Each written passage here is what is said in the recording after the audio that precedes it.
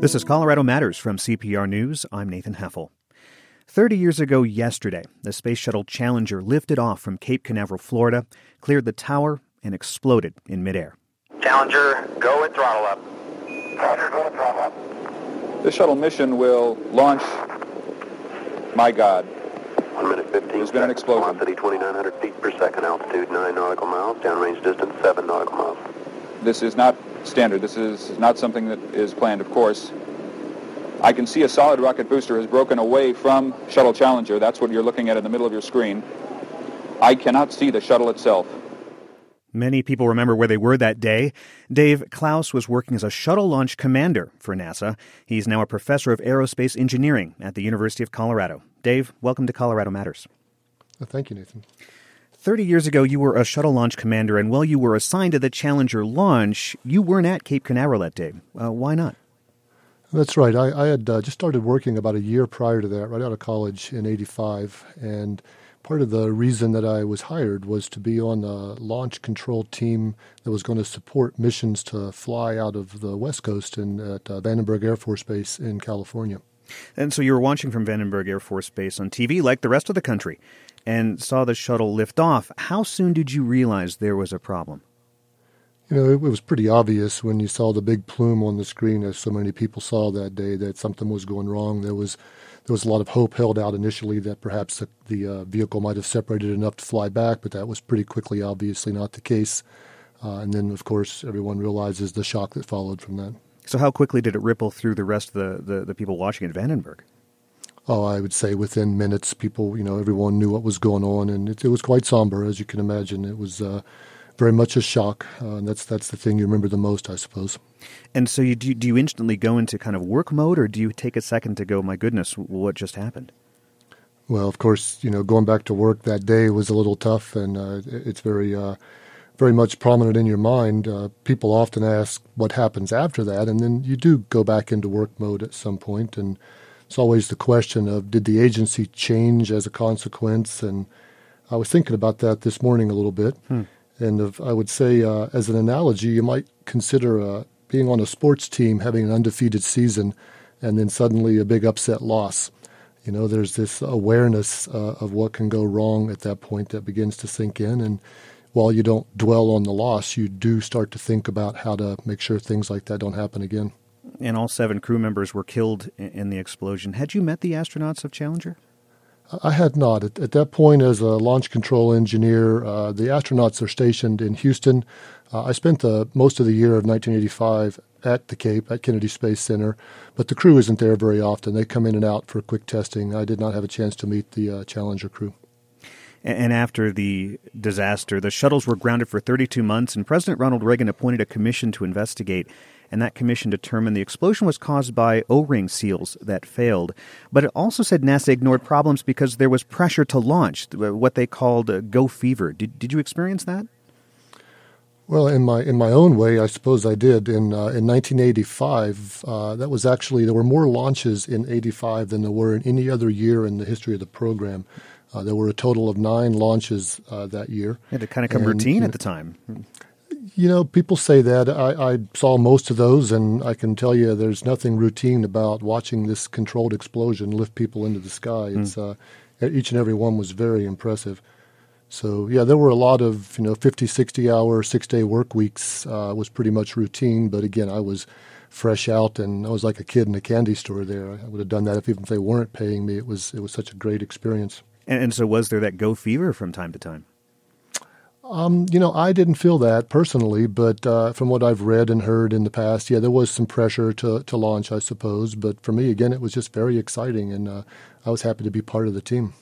From your perspective, Dave, how did the Challenger disaster change the space program?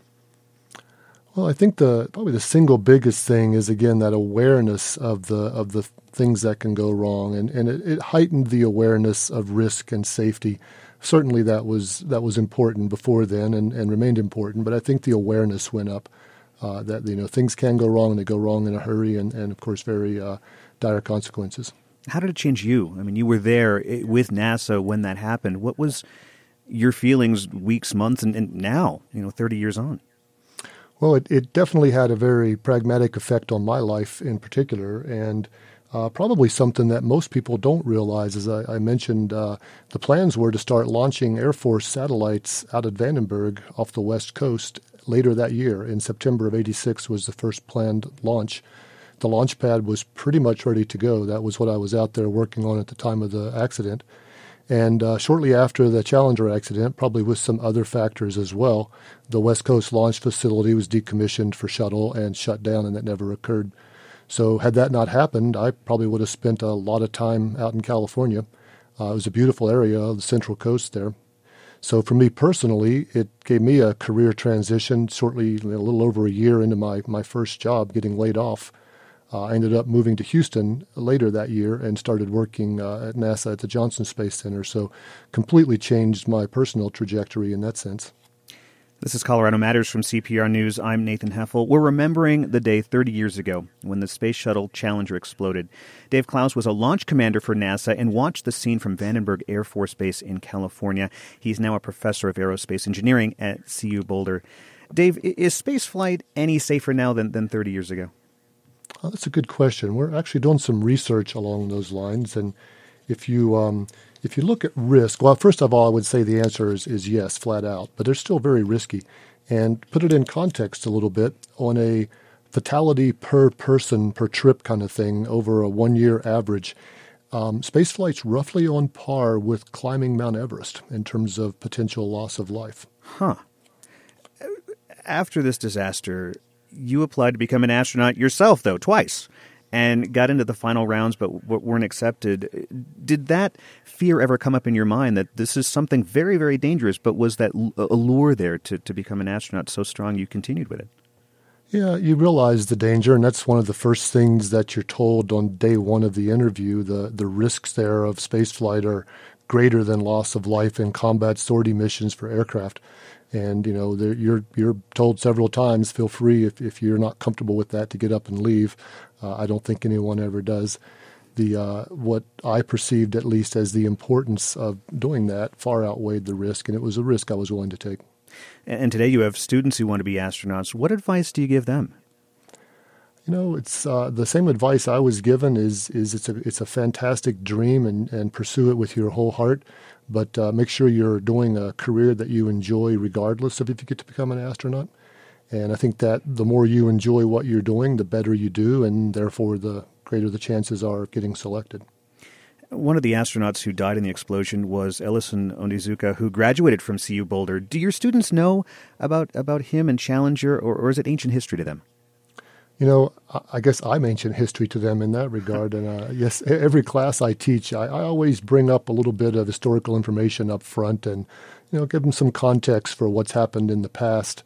And Onizuka is remembered daily in our department because we have a conference room named after him. So there's photos of him hanging on the wall in there, and I think it's very prominent and nice remembrance. And we're also coming up on another anniversary. February 1st marks 13 years since the Columbia Space Shuttle broke apart upon re-entry, killing everyone on board, including another CU Boulder alum, Kalpana Chawla. You were working at CU at that time and helped build an experiment that was aboard that flight. In what way was that tragedy similar to Challenger and different for you? Well, that one was much more close to home in many ways. You know, as I started out as a launch controller, I have to admit my mindset was I was watching the vehicle. I was watching the shuttle launch. In later years, after working in Houston for about 4 years in mission ops, I got to know a lot of the crew. I was in the same building as they were, and so became much more personal, much more closer to home. And on the Columbia, we did have an experiment flying, and I'd been working that mission. Most of the crew was up here visiting for training about a year prior to the launch, and so I got to know several of them quite well. Very nice group collectively, and we were all having dinner one evening down at the Walnut Brewery down on in downtown Boulder. One of the last evenings they were here, and every time I go in there, I look back and I see that whole group sitting around the table. So that one was definitely hit me a little harder, I think. So watching Challenger, as a machine, and then watching, this shuttle launch, it definitely was different for you. Yeah, it transitioned from watching the shuttle to watching the people go up, I guess, and that happened years prior when I did start to know some of the crew in Houston. The Space Shuttle program was retired in 2011. How do you feel about the space shuttles now that they're gone? Oh, I was just in Washington a couple months ago and went to visit Discovery there. And like so many people describe it, I think bittersweet is the best definition. You know, it was a good run. I was glad to be a part of it for the bulk of the time it was flying, and really miss seeing the shuttle. I miss seeing it, and yet it's time to move on into the future.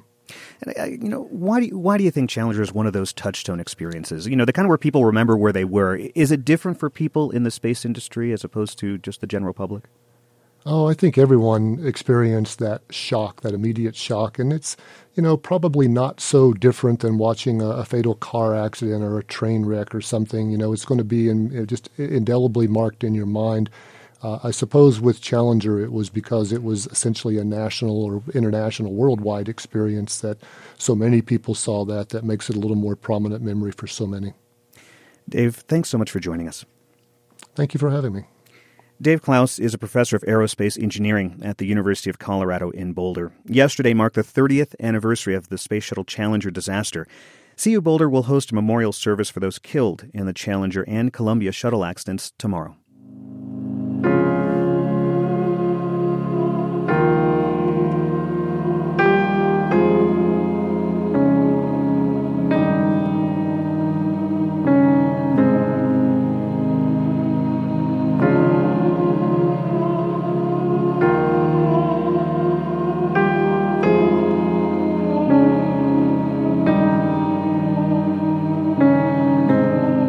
This is Colorado Matters from CPR News. You're back with Colorado Matters from CPR News. I'm Nathan Heffel. You've probably seen the white outline of a bicycle painted on the road with two arrows. That symbol is called a sharo. It means that drivers and bicyclists are supposed to share the lane. They were invented in Denver two decades ago and now found around the world. But do they keep bicyclists safe? Here with his best answer is CU Denver doctoral candidate of civil engineering, Nick Furinchek. Welcome, Nick. Thanks for having me. So you partnered with Associate Civil Engineering Professor Wesley Marshall to take a closer look at these sharos. Why? I was really motivated based on my own personal commute every morning. So I live up in Northeast Park Hill in Denver, and I commute to downtown. And I take MLK about 7 miles, and it's a really comfortable ride. I have a bike lane the entire way, except for about a 1 mile stretch where the bike lane disappears and sharos appear. And that's always been the diciest part of my commute, and I always wondered whether those sharos were actually making me any safer. So essentially going down from a independent lane, and you have to kind of merge with traffic into kind of this joint area. Yes, yeah. The bike lane actually dedicates space for bicyclists. It actually has a strip on the side of the road. Bicyclists have their own safe space, whereas in a sharo, it's just a normal motor vehicle lane, and there's no dedicated space for the bicyclist. I'm thinking a bit of Boulder when you're talking about these two types of lanes. And I'm thinking where the city created a wide bike lane with a barrier that prevented cars from swerving into this bicycle zone. Then the city went back on that and removed that zone. Could sharos, where bikes and cars share the lane, be an easier way for cities to go? They definitely are an easier and cheaper way, and I think that's why they're getting so popular nowadays. But the question remains whether they're actually making bicyclists safer. There's really a number of ways that you can use the sharos and a number of purposes that cities install them for. So if you put a sharo on a road that's already safe for bicyclists, maybe it's great for wayfinding or something like that. I see. But if you put a sharo on a road like MLK, which is not really designed to be safe for bicyclists, then maybe it's just giving them a false sense of security, and it's not making that road any safer. So what is how a bicyclist should view a sharo as opposed to a driver viewing a sharo? I mean, I've driven down roads that have those on the road itself. Yeah. So there's a number of different reasons that cities install these. Like I said, they can be to avoid wrong way riding, which I think is why Denver created them in the first place, to avoid sidewalk riding, to get bicyclists away from parked cars so they don't get hit by a door called a dooring crash. So there's a number of reasons why they're installed to kind of control bicyclist behavior. For a driver, it's just generally supposed to make the driver aware that, hey, there could be bicyclists in this area. So wrong way riding, that's bicyclists riding on the wrong side of the street or wrong direction on the street? Wrong direction, yeah, going against traffic. And the Sharrows were created in Denver. Can you tell me a little bit about that? Yeah, they were originally created in Denver, early 90s. I believe there were two original reasons for them being created. First was to avoid wrong-way riding, like I said, and then the second was just to make motorists aware that, hey, there's bicyclists in this area. And you can see them, of course, in Europe and many U.S. cities now. How did they gain such wide acceptance? I think there's really two reasons behind that. The first is, well, recently they were accepted in federal guidelines. So the Federal Highway Administration is now saying, hey, these are safe to put on our roads. So that's kind of giving everyone the green light. And secondly, they're just really easy and cheap to install. Whereas a bike lane, you need to actually dedicate space from the right of way. You need to maintain it, things like that. A Sharrow, you don't need to change the design of the roadway at all. Just put down this little marking. And I did look at the federal government's website, and it does say, like you said, Sharrows are meant to keep bicyclists safe, for instance, encourage drivers to be safer on bicyclists, etc. But your research seems to contradict that. Tell me about your findings. Okay, so we looked at the city of Chicago, and we looked at block groups, which are a geographical area that the census uses, a little bit smaller than a neighborhood. Okay. And we grouped those into three different sections. So block groups in Chicago that had no bike infrastructure, no treatments installed, block groups that had Sharrows installed, and block groups that had bike lanes installed. And then we wanted to see which of those was getting safer, which was getting less safe, so on and so forth. And what did you find? So we found that, well, first we looked at ridership. We found that areas that had bike lanes installed had really great increases in ridership, whereas areas that had Sharrows or nothing installed had smaller increases in ridership. Okay. Then we created an injury rate, so many injuries per 1,000 bicyclists, and we found that the crashes and bicyclist injuries near bike lanes were really decreasing, whereas around Sharrows and areas that had nothing installed, they weren't getting as safe. So, and we actually found that areas around Sharrows were getting a little bit less safe than areas that had nothing installed. Really? So putting those signs on the road, in a sense, weren't making much of a difference at all? Yeah, and we think they could actually be giving riders a false sense of security. So a couple of weeks ago, we presented this work in D.C., and I talked to someone from the Netherlands. They said that, hey, we use something like this. We put them on roads that are really friendly for bicyclists, and it's kind of a way to invite automobiles to use those roads. So it's a different prioritization. Whereas, for example, on my commute on MLK, that's not a safe road for bicyclists at all. Yet we put this Sharrow down and we expect, it's safe all of a sudden. So it's kind of a false sense of security for the bicyclists. So, Nick, do you think what you discovered in Chicago could apply in Denver and other cities here in Colorado? Yeah, I definitely think it applies. Like I said, Denver originated the Sharrows. They use them a lot. And I have here the Denver Moves plan, the audit. So the Denver Moves plan is just kind of a plan how to make Denver really great for people to walk and bike around, do it healthy, safely.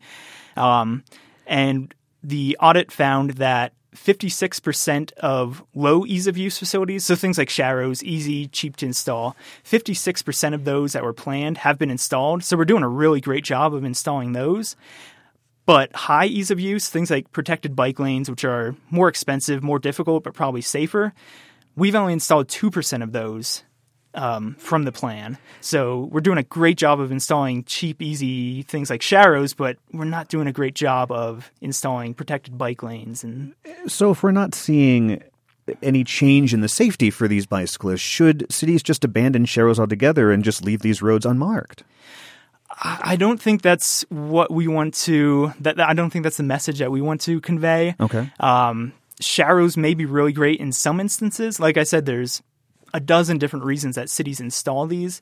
For our Netherlands example, if you put these on a road that's already safe for bicyclists, these may be great at wayfinding or something like that. But putting them on a road like MLK, where people are regularly driving 45 miles an hour, maybe that's not the best idea. So there might be good uses, but maybe the way that we're using them right now is not the best. So it's kind of a middle of the road thing. You don't have to have a lot of money invested into it, but it does maybe create some sort of visibility that bicyclists will be on the road. Yes, yeah, exactly. I'm just curious. I know you commute on a bike. You've said that. Would you say that biased your research in any way because you're using these Sharrows every day? Yeah, I was definitely from the outset. I was definitely wondering, and that's why I asked the question in the first place. I just from anecdotal evidence, I don't feel like that those make me any safer.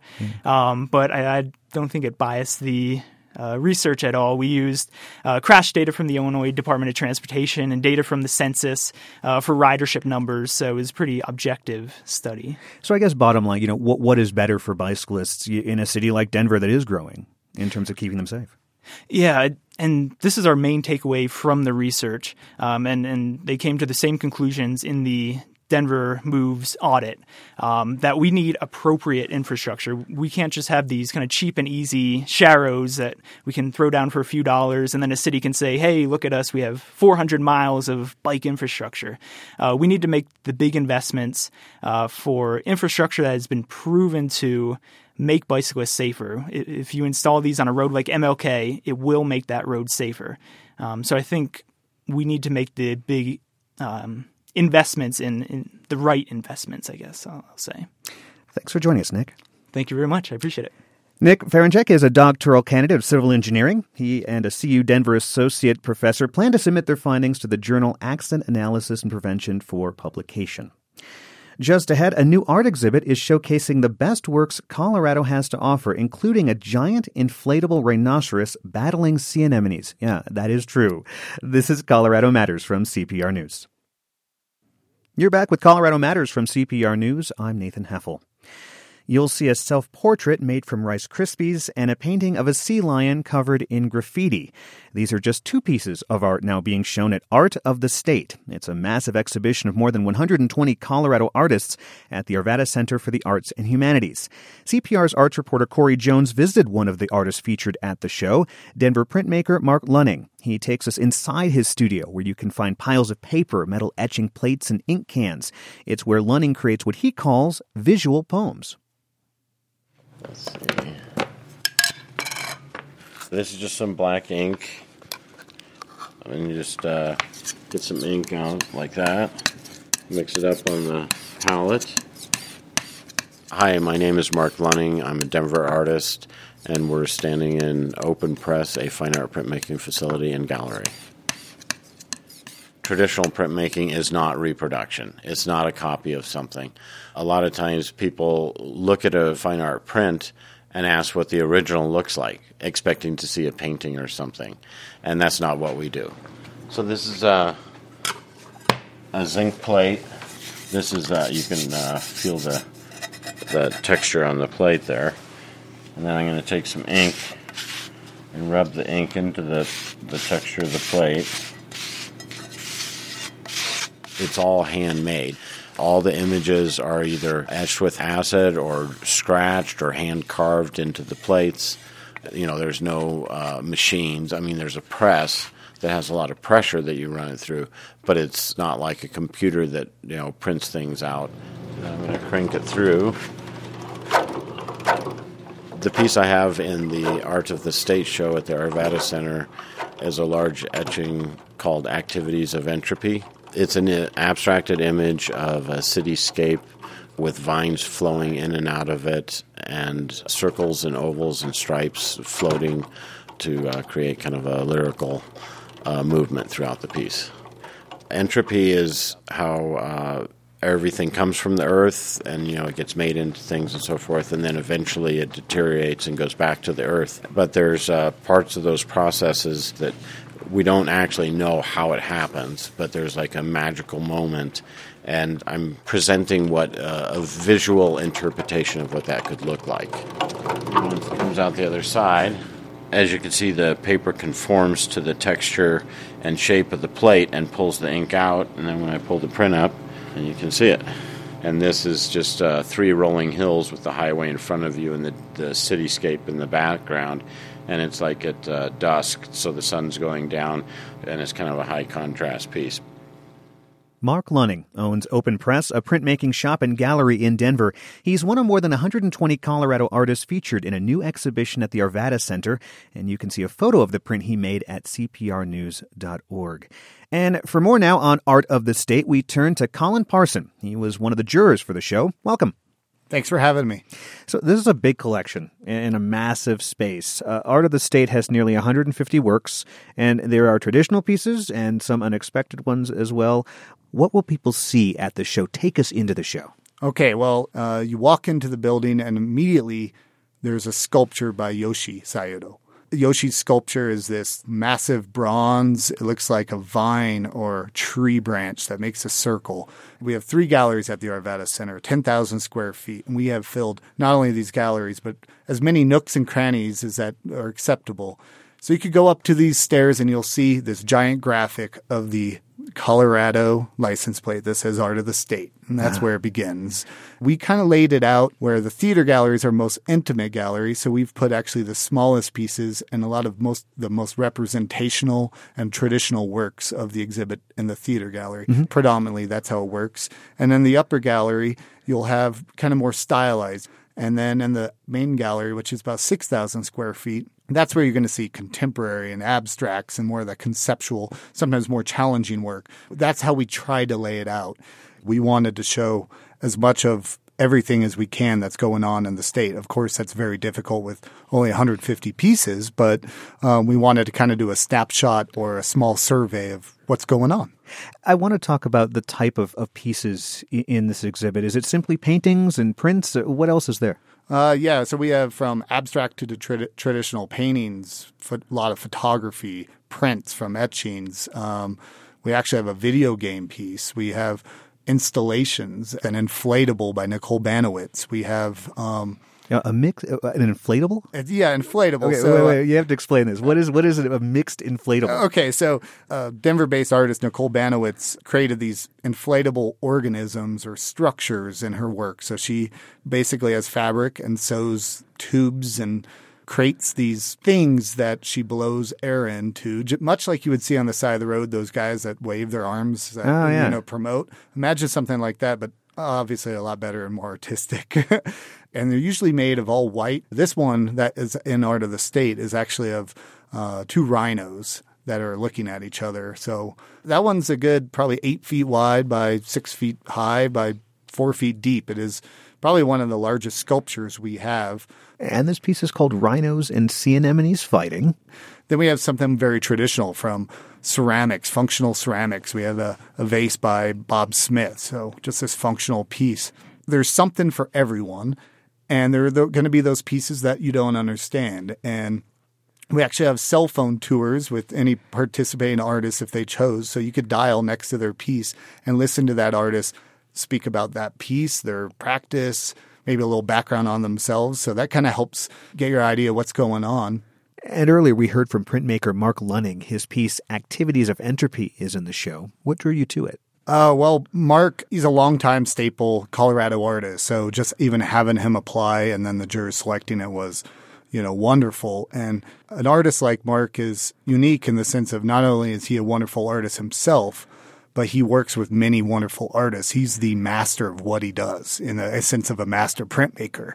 The idea that he's supporting Colorado artists with what he does is really important. The Best in Show award went to artist Kevin Sloan. Describe his painting Saint Fortitude for us. What made this piece worthy of Best in Show? Kevin Sloan piece, you look at it, immediately you have a blue sky in the background, and you have this gray seal with this candlestick balancing on the seal's nose. Huh. But the seal is very well crafted, but then it's graffitied. The seal itself, its skin is graffitied. It makes you kind of stop and wonder what is going on, and it kind of adds that other depth and dimension of that piece. And is that what you chose as Best in Show because of that so many different ways that a person could view it? Yeah, I would say that, and the craft behind it, his technique is spot on. It's almost like it's out of an Audubon Society, book or magazine, but then there's some really crazy stuff going on with these animal prints. His works are very wonderful and whimsical, and there's a lot of narrative and content, a deeper meaning rather than just a picture of a seal. I mean, it just felt right to not only myself, but the other jurors, Michael Chavez and Gwen Chanzet, to select it. Who are Gwen and Michael? Gwen Chanzit. She's the modern curator at the Denver Art Museum. We tried hard to find experts of the region, and I was very happy that both Gwen and Michael Chavez is the public art manager for the city of Denver. So experts that really know the business, the arts, and have juried many, many exhibitions. And this exhibition is juried, so how does that work? Yeah, so the Arvada Center, we promoted this call a year and a half ago, and we sent it out all across the state to different arts organizations and on our social media and et cetera. And we got 511 artists that submitted, and it was open to any artist over 18 that resides in Colorado. And the goal, it could be any media, any style, size, et cetera. Now, were the submissions anonymous? Due to our expertise of Colorado art, sometimes it's challenging to set aside, oh, that's a Phil Bender, because you get to know their work and their styles and who they are. But we try to view it as the pieces themselves rather than who created them. So essentially it was anonymous, but you got to know it's kind of a small a world in the Colorado art world. Correct. Right? Yeah.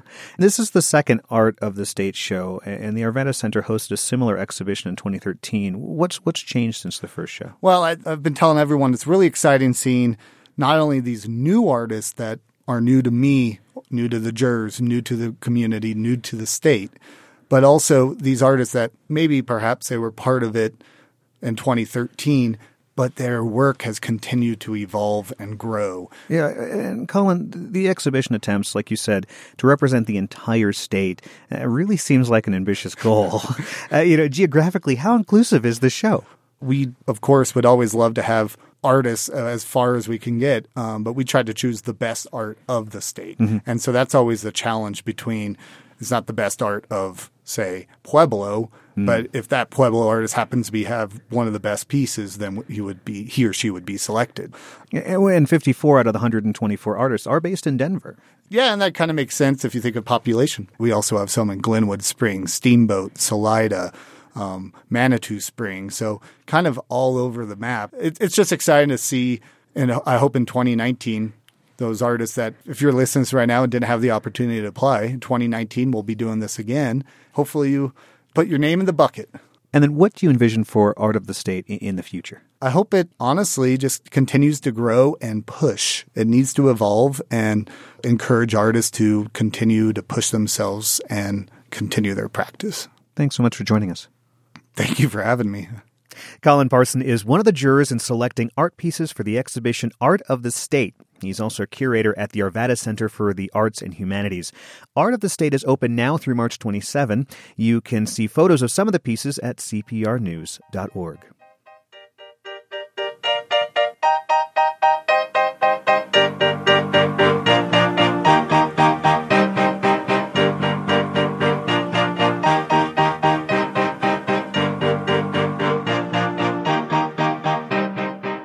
Still ahead, he inspired Jack Kerouac's Dean Moriarty. Neal Cassidy and his time in Denver. This is Colorado Matters from CPR News. This is Colorado Matters from CPR News. I'm Nathan Heffel. Tomorrow, the Mercury Cafe holds the 7th annual Neal Cassidy Birthday Bash in downtown Denver. Cassidy was the basis for Jack Kerouac's prolific character Dean Moriarty in his 1957 novel On the Road. Out we jumped in the warm, mad night, hearing a wild tenor man's bawling horn across the way going, ee-yah, ee-yah, and hands clapping to the beat, and folks yelling, go, go, go. And far from escorting the girls into the place, Dean Moriarty was already racing across the street with his huge bandaged thumb in the air yelling, blow, man, blow. That's Jack Kerouac reading from his novel. Cassidy wasn't a published author, but he did write long confessional letters to his friends. One of those letters, long thought to be missing, resurfaced in 2014. Cassidy wrote it to Kerouac in December 1950, and Kerouac later said it was the inspiration for On the Road's spontaneous prose style. CPR's Ryan Warner spoke to filmmaker Heather Dalton back in 2014 about her documentary on Cassidy's time in Denver. It aired on Colorado Public Television. Let's start with this letter. How important is it to the whole story of Kerouac and Cassidy? This literally is the holy grail of beat culture. It's this letter is been drummed up of such mythic proportions that no one ever thought that this would be found. It was rumored to have been thrown off of a boat in Sausalito. And so it's major, major news sweeping the entire community. Sausalito, just outside of San Francisco. It's known as the Joan Anderson letter, some 16,000 words. Tell us just a bit more about it, why it's called the Joan Anderson letter, for instance. Well, Neil was definitely very infamous for his ability to charm and had a lot of women continually around him. There was one special woman in Denver that he foresaw a wholesome and fulfilled life with. Unfortunately, the story unfolds that was not to be, but it's a very long, rambling letter about an evening of him trying to get back to this woman. The prose within it is pretty incredible because, as you had mentioned, it had changed Kerouac's style. He had already written a draft of On the Road, supposedly, and after reading this letter that was sent to him, it changed the whole dynamic, and he started writing in more of the bop prose. Yeah, he calls it, Kerouac does, the greatest piece of writing I ever saw. And to have Jack Kerouac say that is quite high praise. How did you become... Most definitely. Yeah, how did you become interested in Neal Cassady, this Denver car thief and player? It's kind of a strange thing because being a woman, I had several other female friends that were their curiosity was a bit piqued that I was interested in a known misogynist. And I think growing up in Denver, there was something that whispered to me that Denver had a great literary history that hadn't been celebrated as much as I thought it should be. Reading On the Road was a rite of passage out of high school, and I loved Kerouac's words, but I became a little bit more obsessed with the character of Dean Moriarty and how he saw and revered Denver as a city. And so it just kept nagging at me that this story needed to be told about his life growing up in Denver. He was a vagrant son that grew up on Larimer and Market Streets, basically the run of the city, and a small child that shouldn't be exposed to a lot of things at the time in Depression-era Denver. And so through the journey, I learned a lot about Neal Cassady, but also the city of Denver itself. Yeah. I mean, Cassady was born in Salt Lake in 1926, but he grew up in Denver in, extreme poverty. And his formative years were traumatic. I mean, he was beaten, as you explore in the film. And, we're not talking about the nuclear family here. That's correct. There was a lot of people that would take advantage of a young child left to his own devices in basically what was Denver's Skid Row at the time. His father was an alcoholic who would work when he was sober enough to keep them in and out of flop houses. His mother was emotionally absent with several other children to take care of. And so Neal basically raised himself, but there was always a quest for knowledge, a quest for betterment. So he spent a lot of his time at the Denver Public Library. He wanted to advance himself. And even at a young age, I think he recognized that the written word was going to be his savior. He attended Ebert Elementary School. And Neal Cassady wrote a book about his early life in Denver, though it was published after his death. It's called The First Third. And you have excerpts of it in the film. Let's listen to a clip where Cassady talks about getting up in the morning in time to get to Ebert Elementary. There happened to be no clock, so I relied on the one on the Daniels and Fisher Mammoth Tower to wake me for school. Or at least I think this is what woke me, because as it boomed 7 a.m. down to me, I always opened my eyes, and from under the unwashed blankets, stuck an alert head into our room's nippy air. Fun to think that if you look at the Daniels and Fisher Tower, you can imagine Neal Cassady getting up for school. That's read by Denver poet and musician Polly Lipman. So Cassady ends up going to East High School, and he meets a teacher there, Justin Brierly. Who is Justin Brierly? Justin Brierly was a great patron of the arts, an amazing teacher from all accounts to a lot of his students that I talked to. He had taken a lot of young men that he had felt were potentially at risk and tried to help them and put them. And Neil was one of these young men, including Hal Chase, Ed White, who was Tim Gray in Jack Kerouac's On the Road, who's a prominent Denver architect now.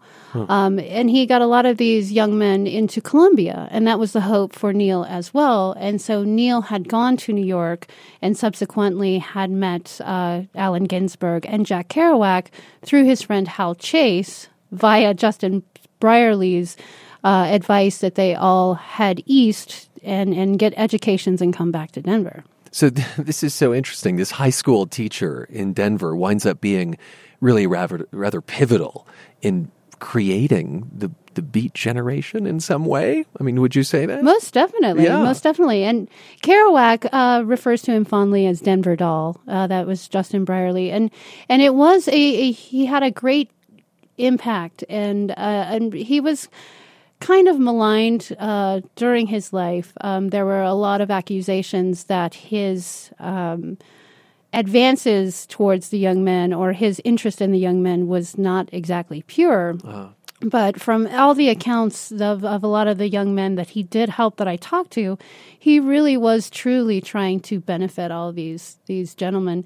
And yeah, he inadvertently put all these people together. You interviewed Neal Cassidy's wife, Carolyn, and their 3 children. And I think what your film does so beautifully is it really gives us a sense of Neal Cassidy beyond the Dean Moriarty character that we associate with him. You know, that he is, yes, he stole many cars as a young man, and yes, he grew up in abject poverty, but he wanted to do right. He wanted to be better. Do you think that's true? Oh, most definitely. And that was probably the most shocking thing about going through this process and doing a lot of the research about him, because he is so iconic. And I think a lot of the misconceptions about him is he's almost portrayed in a one-dimensional surface. Yeah.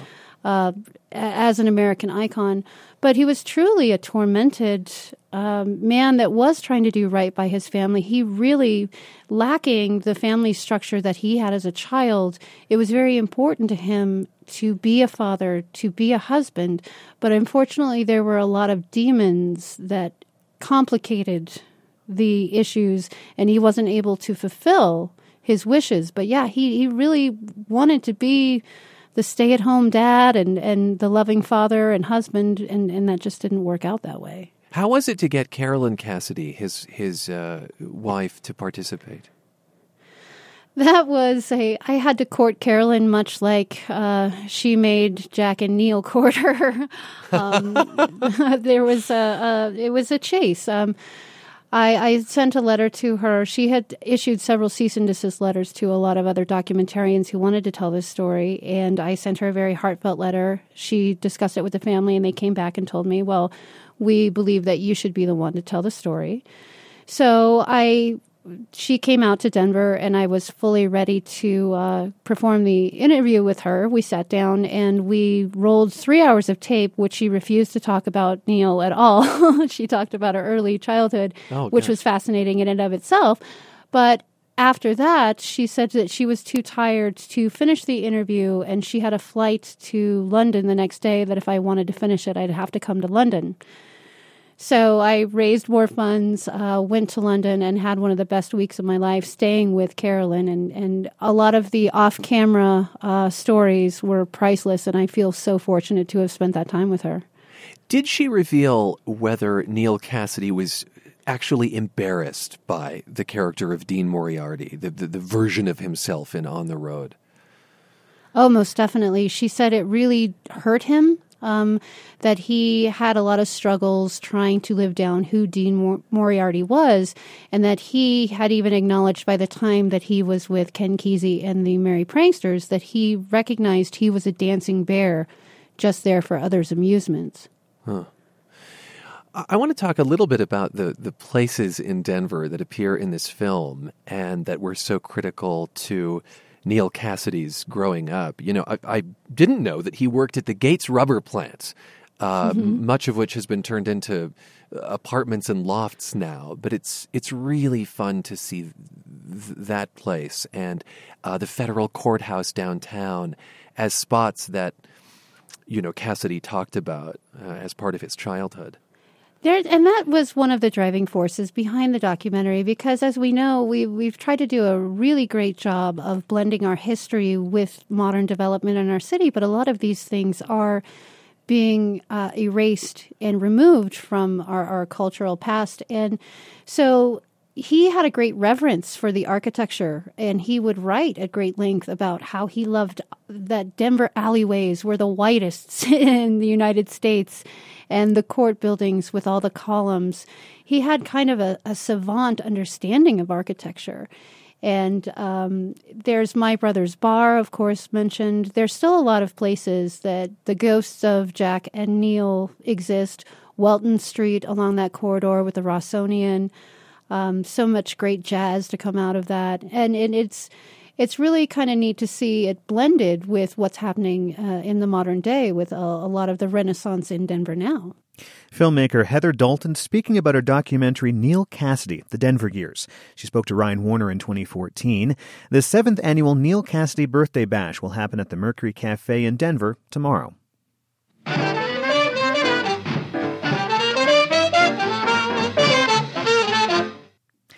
A correction now. In Wednesday's show, Andrew Dukakis talked with CPR's Jenny Brundin about school safety lessons for Colorado schools.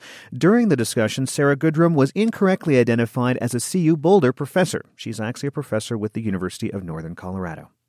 And that's our show for this Friday, but before we go, let's listen to a band you can hear now on CPR's Open Air 102.3 FM. Slim Cessna's Auto Club, the Denver alt-country band that formed in 1992, are known for their raucous and movie-like live shows. Open Air host Aaron Loki Johnson says attending an Auto Club show is, get this, like finding yourself in a gospel tent revival besieged by punks. Expect speaking in tongues and a mosh pit. Here they are with the song Second Commandment, which was recently recorded in the CPR Performance Studio. She met a man today by the look upon his face. She scared him half to death. I thought that sounded a bit strange.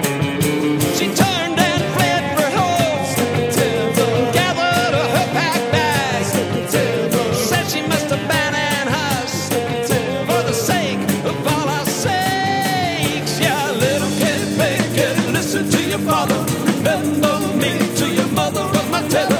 Little kid, big kid, listen to your father. Remember me.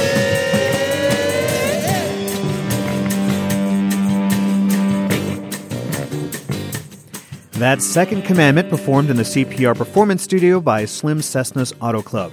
And one more note ahead of Valentine's Day, we're looking at love letters or notes or maybe a text message or email. Would you share what has made your heart swoon? Send us an email at news.cpr.org. Thanks to our audio engineer, Matt Hers. Our director today was Michael DeYoanna. Our producers were Nell London and Corey Jones.